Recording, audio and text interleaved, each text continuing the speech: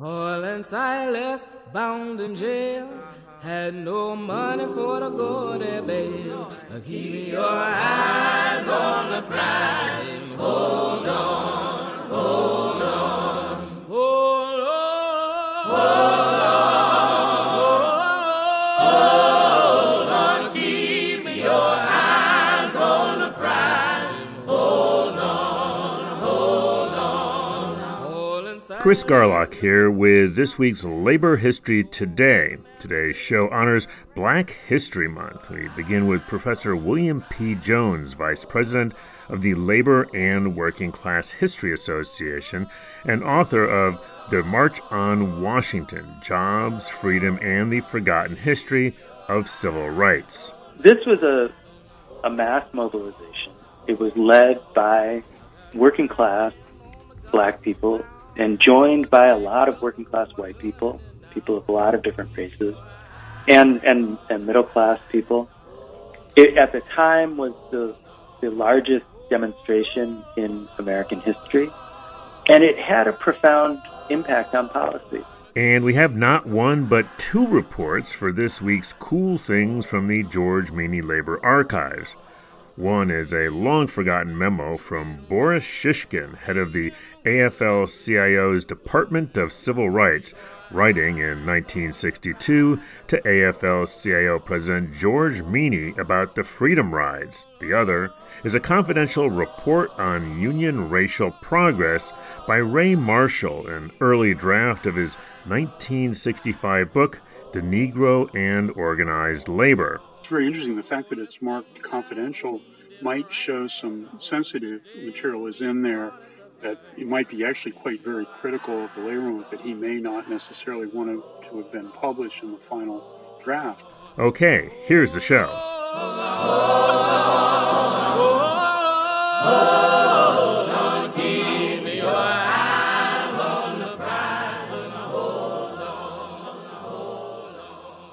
I am happy to join with you today in what will go down in history as the greatest demonstration for freedom in the history of our nation.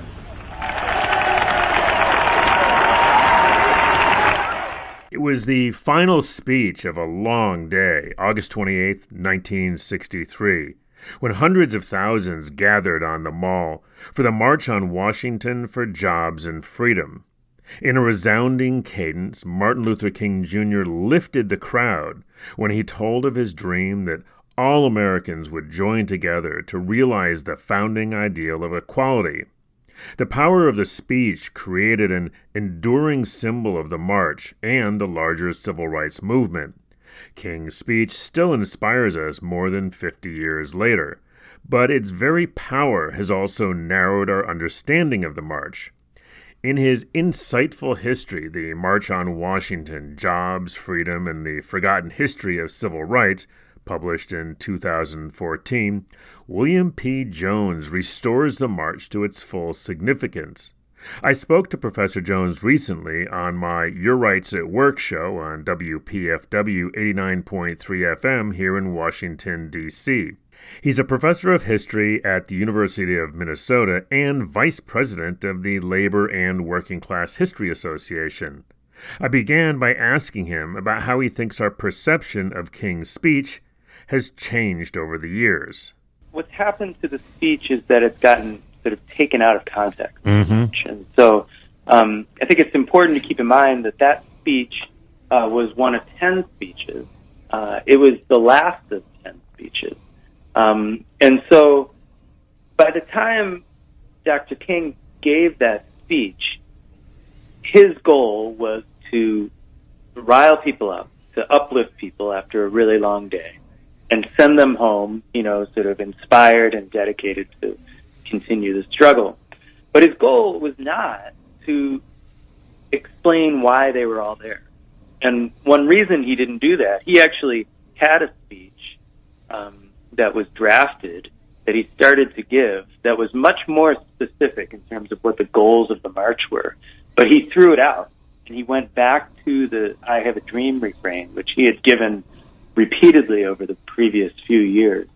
And he did that because he wanted a really inspiring, rousing speech, which he got, and that's why we know about it. It's a fantastic speech.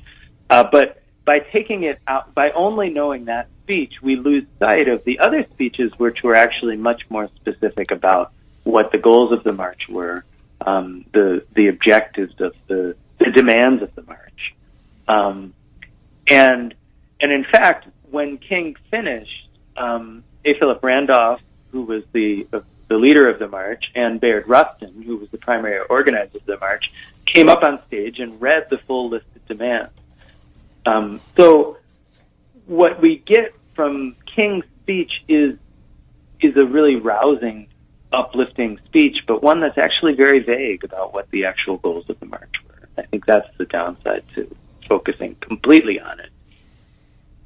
No, and I'm wondering if that's why, especially it just seems like in the last few years, I mean, there's just, I can't think of it offhand, but there's some really odd people have sort of taken pieces of it and used it. And on the one hand, I'm thinking, okay, it's Dr. King and it's all good. On the other hand, it just seems like it's gotten kind of twisted, and I think your point is exactly right about being taken out of context. And I want to ask you to address specifically, the title of your book is The March on Washington. I think a lot of people think they know what the March on Washington was about, but I know that a lot of times people forget it was the March for Jobs Freedom, and then your book goes on to say, and the forgotten history of the civil rights. So what are your thoughts about what that forgotten history is?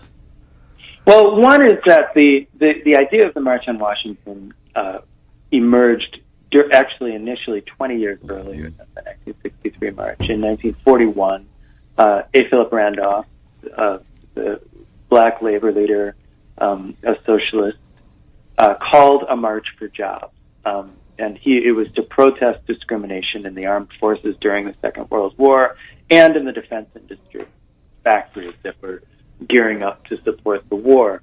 And out of that march came, he actually called that march off at the last minute when President Roosevelt created the FEPC, the Fair Employment Practices Commission, which banned employment discrimination by defense contractors. And that was a wartime executive order that was a temporary order. And when A. Philip Randolph called off the march in 1941, he said, we're going to have to continue to organize and to protest to make sure that this victory lasts, that it's a lasting victory. And the goal was to have a permanent law banning employment discrimination by any employer. And that actually wouldn't be realized until 1964, when it was included as Title VII of the 1964 Civil Rights Act. So part of the point that I make with the book is that we think of this as this sort of moment in 1963, but it's actually part of a very long history of pushing for civil rights, but a history in which central to the push for civil rights is the demand for economic justice. So the idea of getting a job at a decent wage, was always from the very beginning a central goal of the civil rights movement. And I think if we know that longer history, it helps us really understand what the objectives of the 1963 march were. So, Will, this is Ed Smith again. So in 1941, Randolph wants to do a march. I guess Roosevelt, because he was powerful enough to scare Roosevelt. Roosevelt said, "Okay, we're going to try to end discrimination in the military." But 1941 was kind of the beginning of our entry into the war, and as far as I know, my history, the armed forces remained segregated through the entirety of the war, and did not become desegregated until, I guess, the Korean War. What specific gains did Randolph get in exchange for kind of not doing that march, or am I asking the wrong question? No, that's a great question, and actually it was an extremely controversial decision. A lot of people who were involved in organizing the march were angry at him and felt that he had sort of blinked too early. Right. There is a question as to how big the march would have been. We don't know. Some people said it was going to. Randolph at the time was saying 100,000 people were going to show up in the Capitol. Other people said it would be much smaller than that. So it wasn't clear, how much. Some people said he was bluffing. Who knows? Right. We don't know if he had any bullets in the gun or not. Right. The most important gain that he got was this executive order that Roosevelt issued that prohibited federal contractors from discriminating on the basis of race. And this was actually a bigger issue than the armed forces itself. This applied to all the automakers that were retooling to build airplanes and tanks and trucks for the military. It was actually before Pearl Harbor, so the U.S. wasn't actually in the war. But this was the period in which the U.S. was what Roosevelt called the arsenal of democracy. Mm-hmm. That they were building the equipment that would then be sold to the Allies in Europe for the fight against fascism. And so this mobilization, before the U.S. entered the war, this mobilization essentially ended the Great Depression for white workers. It meant that there was, very low unemployment rates. Unions were very powerful because of the tight labor market. They could demand wage increases. And so if you had a job in a defense plant, particularly coming out of the Great Depression, this was a tremendous boon. And most of these defense plants maintained pretty strict racial bans on employment. So black men were routinely turned away from these jobs. And it's one thing that people pointed out was that these jobs were only created because of federal tax money that was going into investing in the mobilization. So here was federal money, tax money being spent, going into the pockets of workers for jobs that black workers could not get, and that was actually the principal goal of the March on Washington in 1941, was to end that situation. They did also want integration and an end to discrimination in the armed forces, and they got only the defense in contract ban. So the integration of the armed forces wouldn't come until after the war under Truman. And that was part of the controversy. People said, he's only given part of what we want. But Randolph argued that this was going to make a tremendous difference in the lives of black workers. A lot of the black press compared this to the Emancipation Proclamation, saying that this was the first time really since Reconstruction that the federal government had done anything to really protect the interests of Afghanistan. Now, do you know if it played out in fact over the course of? Yeah. So that's a really it's a very probably hard complicated answer. history. Yeah, but, I would think so. Roosevelt set up this commission. He kind of purposely underfunded it. He gave it very little power to actually do anything. There were places where it was very effective, and that was places where there were black civil rights organizations and African Americans in unions who could mobilize on the ground to kind of hold the defense industry accountable. So one place where they actually did that very effectively was Detroit. They had the NAACP was massive and grew very rapidly during the Second World War. Black workers had a foothold in the unions, in the auto unions, and they used that to hold demonstrations, to bring people to hearings and tell how they had been turned away from jobs, and to kind of publicly embarrass these employers. And there it was effective. In places like they tried to hold hearings in Birmingham, Alabama, it was very difficult to, these employers were kind of open. They weren't embarrassed by being exposed as racist.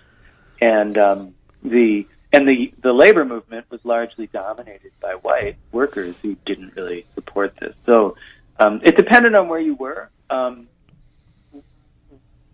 Randolph's position was that this was a massive a major symbolic victory. I mean, if we think about it, remember, I mean, the reality was the Emancipation Proclamation didn't free any slaves either. It only applied to Confederate states who were already outside of the country. So that was a symbolic victory. And so that comparison is asked.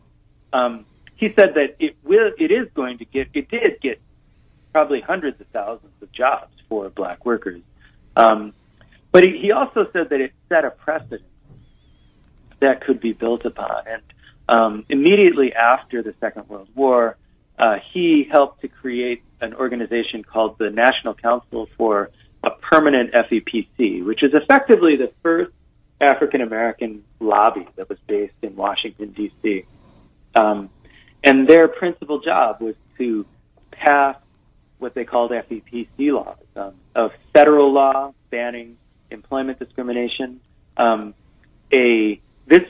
This would be introduced into Congress almost every session between 1945 and 1964, and then rejected.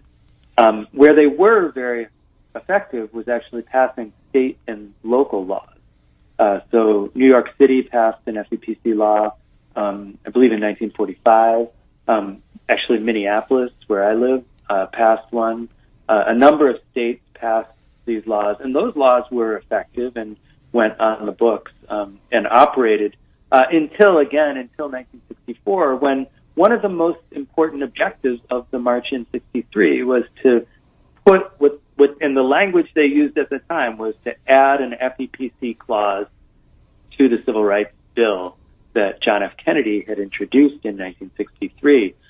Kennedy never supported this clause. He said that, this would actually target northern employers who would lead to a sort of revolt against northern moderates, largely northern Republicans, who might support a law, targeting Jim Crow segregation in the South, but they're not going to support a law that's targeting employment discrimination. Right. Kennedy was always counting votes, wasn't he?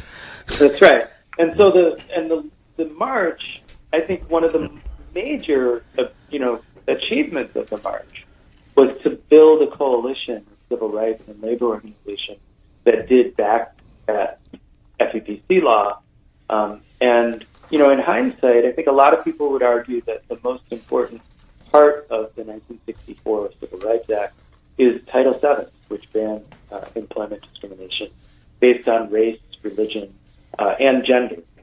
We'll be back with the rest of our interview with William Jones, professor of history at the University of Minnesota and vice president of the Labor and Working Class History Association. But first, let's check out this week's cool things from the George Meany Labor Archives. So we're here at the Meany Labor Archives of the University of Maryland, College Park. I'm the archive specialist, Alan, and I'm here with our student assistant, Chloe. Chloe, what did you pull today? So I pulled two documents, one of which is a memorandum from Boris Shishkin to President Meany from May 31st, 1961, and we're sort of looking at it in conversation with this telegraph that we've pulled from August 1st, 1962, and both are talking about the freedom rides in the civil rights movement. Okay, so what do you notice, anything specific, like what really fascinates you about these documents? I thought it was interesting, this document from 1961, the first paragraph of it talks about the union members who were involved in some of the struggles for civil rights and how some of them were beaten up in Birmingham. And then when we look to the telegraph that we have next to it, which is from about a year later, we see that things have really escalated and more than 200 people were arrested, including Martin Luther King and Ralph Abernathy. Despite the fact that these protests were fundamentally nonviolent, a loss of violence not only did occur, but was really expected even at the start of all of these. I think it's also worth to note that this original telegram here is actually sent to President George Meany from Wyatt T. Walker, who is the executive assistant to Dr. Martin Luther King Jr. for the Southern Christian Leadership Conference. And as well, for the Freedom Ride document, it actually links to an original 1961 labor documentary on the Freedom Rides that we actually uploaded onto our YouTube channel. And it looks at the Freedom Rides, and it's narrated by James Farmer, who's a Freedom Rider, and it's a primary source document that we highly recommend checking out. All right. We're talking to Will Jones. He's the author of The March on Washington, Jobs, Freedom, and the Forgotten History of Civil Rights. This is Your Rights at Work with Chris Garlock and Ed Smith. Will, I want to, in the time we have remaining, connect this to what's going on today. And there's a lot of different ways to do that. But I guess one of the things I see a lot with civil rights is that folks, will kind of say, well, especially with all of there's been a lot of 50th anniversaries that have been coming around. And so that's been an opportunity to talk about, how far we've come and how different things are, and yet maybe not so much. So I'm curious, having written this book, what your take on that is. Well, I mean, part of what I think I take away from the history that I tell in the book is that it's important to recognize where there were substantial and real victories. I mean, we can spend a lot of time, and I think we should talk about the limitations of those victories. But this was a mass mobilization. It was led by working class black people, and joined by a lot of working class white people of a lot of different races, and middle class people.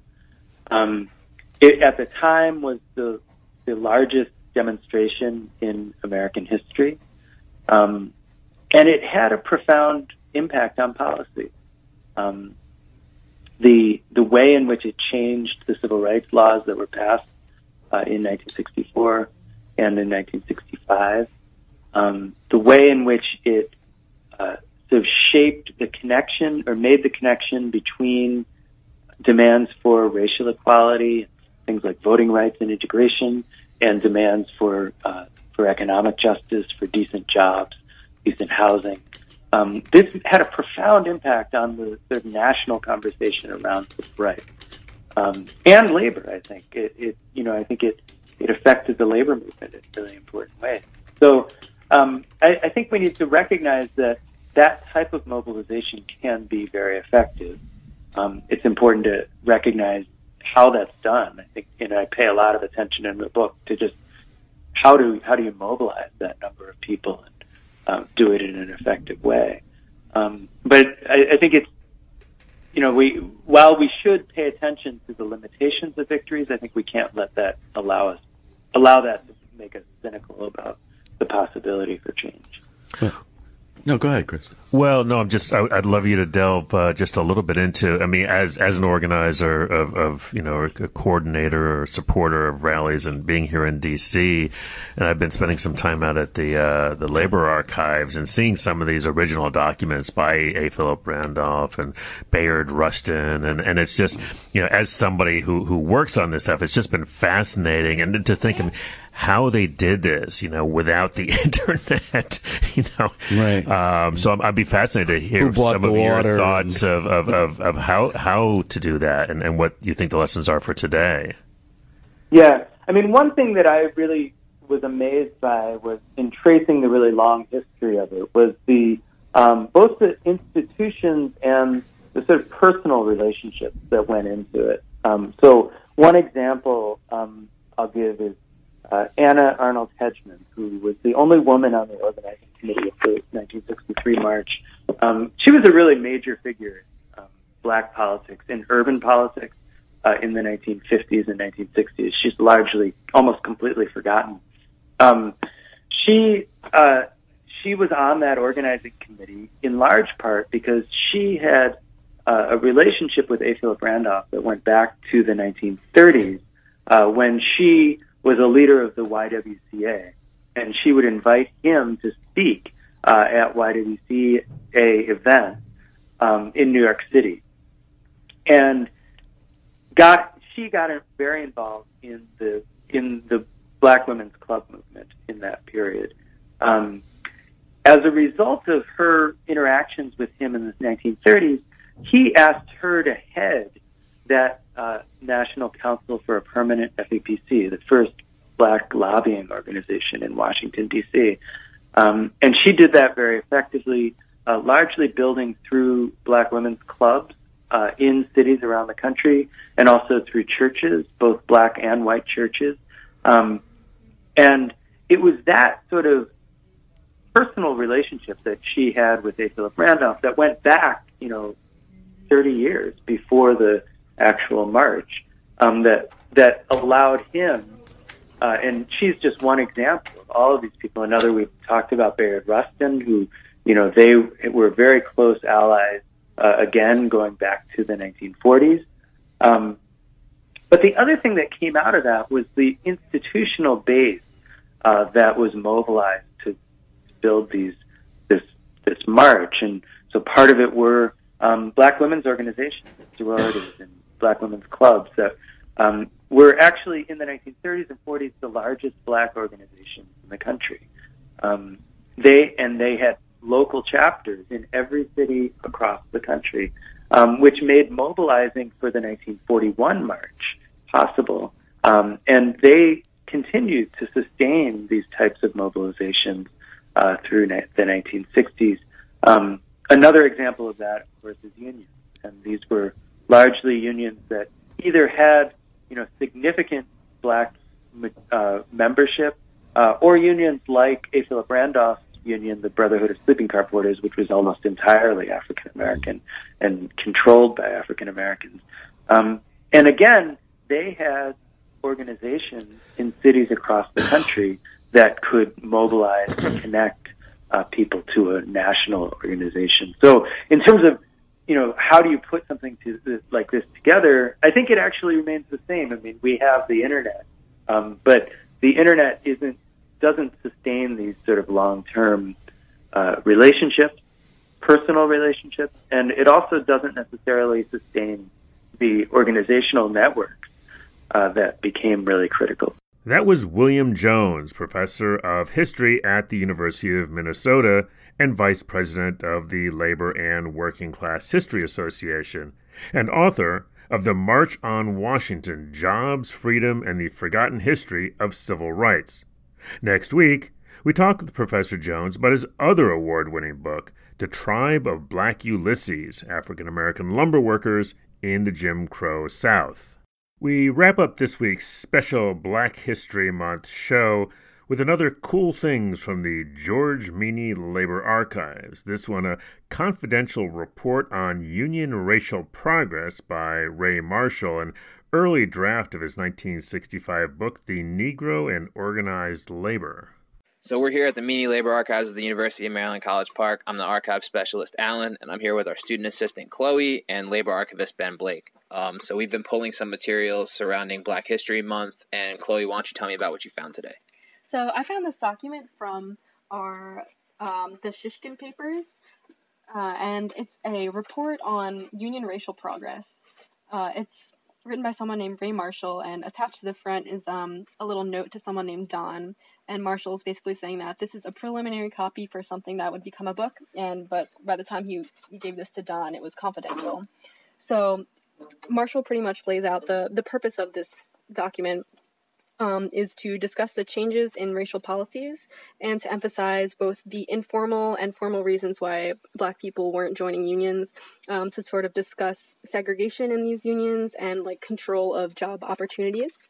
So he talks a little bit about ways that Black people were formally excluded, but also ways in which the culture of individual locals made people feel unwelcome. And he sort of breaks it down by different trades. So he starts talking about building trades, goes into a little bit about the electricians and the plumbers, sort of breaking down the different practices and different issues in each local. So, Ben, what do you have to say about the author or this document? I think this is a really interesting document. It probably is an early draft of Marshall's later book called The Negro and Organized Labor. And it's very interesting. The fact that it's marked confidential might show some sensitive material is in there that it might be actually quite very critical of the labor movement that he may not necessarily want to have been published in the final draft, but is great source material today for researching about civil rights and labor movement. So I think it's a great find, and it's something that I think researchers should really take advantage of. Excellent. So going through all of these documents surrounding Black History Month, do either of you have thoughts on basically what it's like working in an archive on Black History Month, what it's like pulling these documents, the connection between, history through the documents that we're reviewing? In terms of, racial progress and equality versus racism, it's quite a mixed bag. So sort of what happens at the national level isn't always quite the same as what happens in individual local. Sometimes you'll find a very radical local. And it's sort of interesting to see sort of the wide diversity of opinion and thought in these, mostly in a lot of the white unions. Ben, do you have anything to add? I think that we have a great set of material in the Civil Rights Department that really is not used that much by researchers. So one of the things we're trying to do is make people more aware of this fantastic collection that really shows that interaction, that intersectionality between racial equality and the labor movement as really being a critical force in terms of the progress the labor movement has made. Great. Well, thank you both. This has been from the Meany Labor Archives of the University of Maryland, College Park. I'm the archive specialist, Alan, here with our student assistant, Chloe, and labor archivist, Ben Blake. Thanks.